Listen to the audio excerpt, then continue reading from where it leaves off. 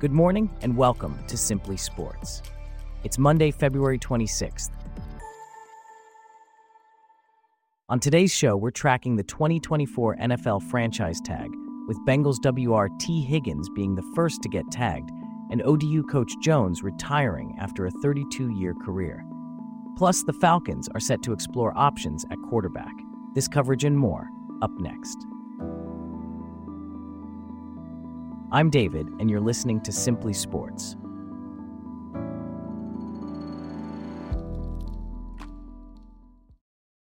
We start off with a look at the upcoming NFL free agency period, where teams are allowed to apply franchise tags to players from February 20th through March 5th. This gives them a sense of what they need to do before the league year starts on March 13th. To help us understand this better, we have Bella from Simply Sports. Can you explain what the franchise tag is and how it works? Certainly, David. The franchise tag is a designation that teams can apply to a player who is scheduled to become an unrestricted free agent. It binds the player to the team for one season. The figures for the franchise tag are based on the top 5 salaries at each position. This year, the NFL has informed its 32 teams that the 2024 salary cap will be a record $255.4 million, up from $224.8 million last year. So, who are some of the players who have been franchise tagged this season?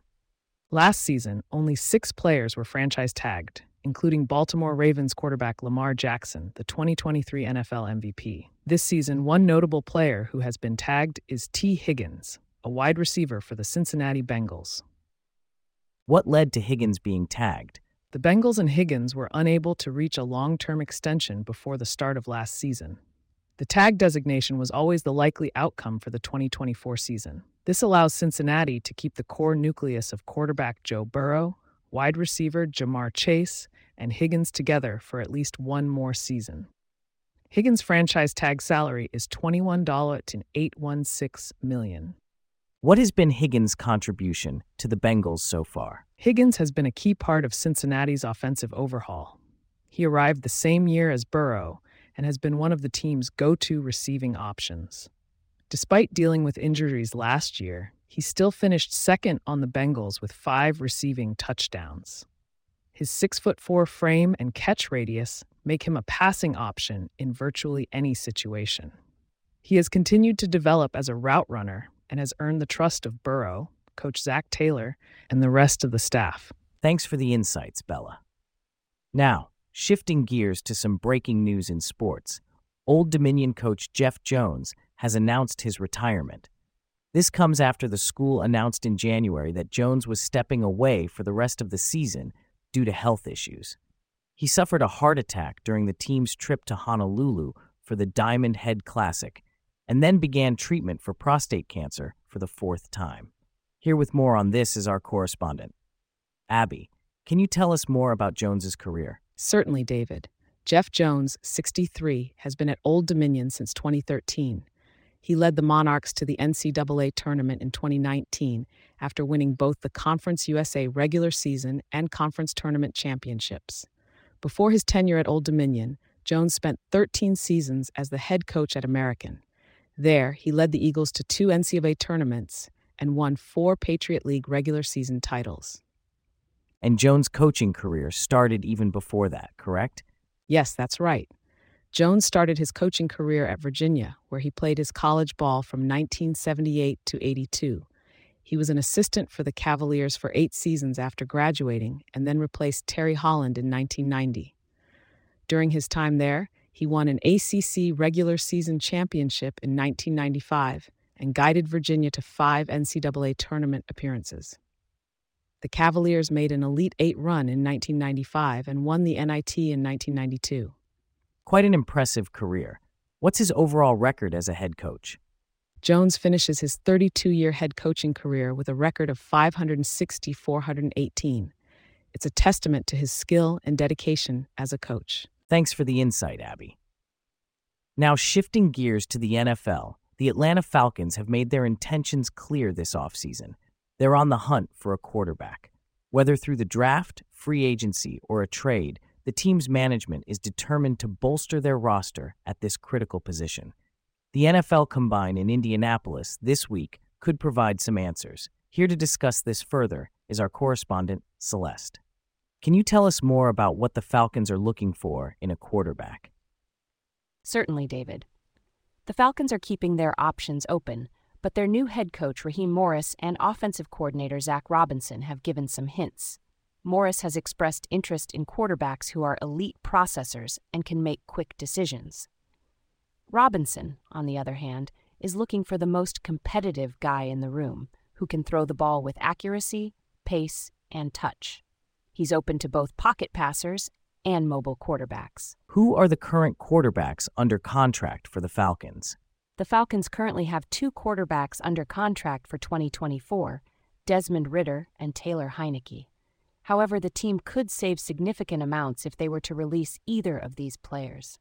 As quarterback coach TJ Yates said, the situation is evolving and they're preparing for all possibilities.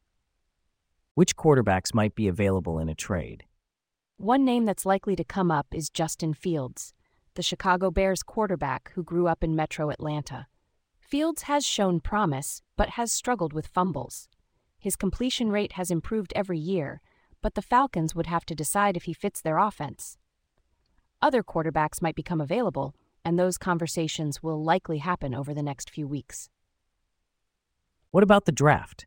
Are there any standout prospects the Falcons might be interested in? Analysts have identified 3 quarterbacks at the top of the draft, led by USC's Caleb Williams. North Carolina's Drake May and LSU's Jaden Daniels are also expected to be high selections, all projected to be taken before Atlanta drafts at number 8. The Falcons could potentially trade up, although they haven't done that in the first round during general manager Terry Fontenot's tenure.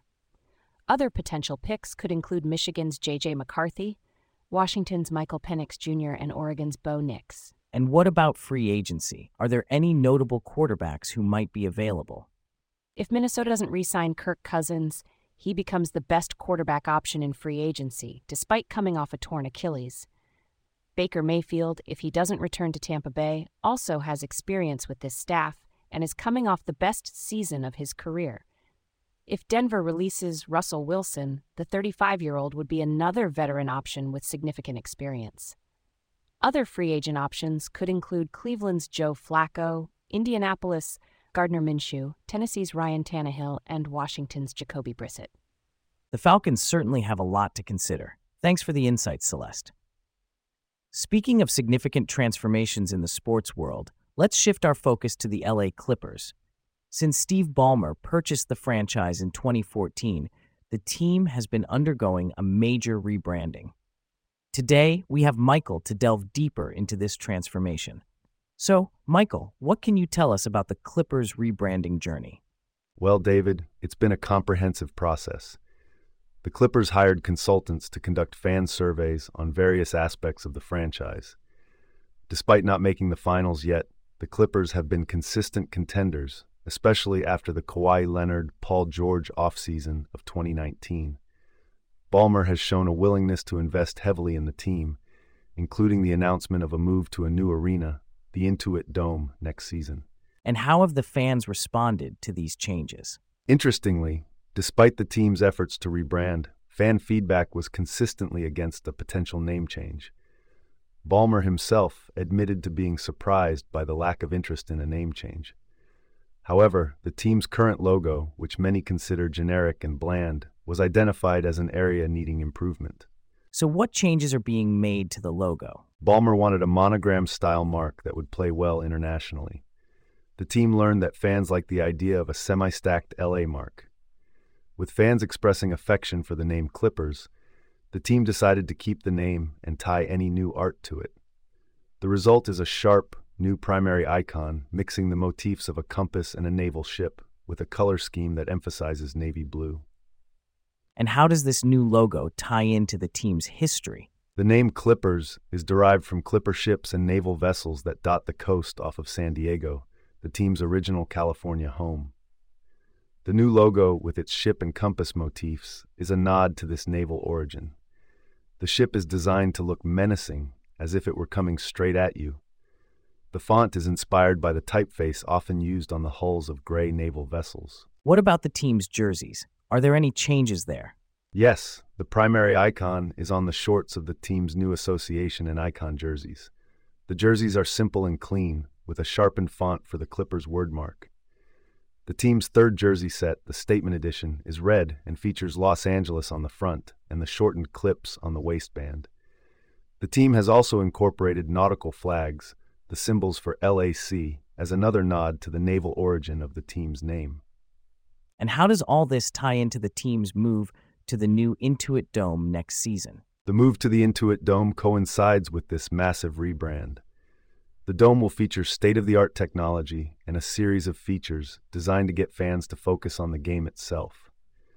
This includes the Wall, a giant 51-row section reserved for fans who prove their bona fides as Clippers supporters, and countdown clocks on the concourse to alert fans to return to their seats for the resumption of game action. Exciting times indeed for the Clippers and their fans.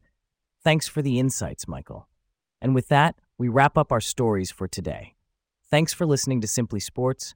We'll see you back here tomorrow.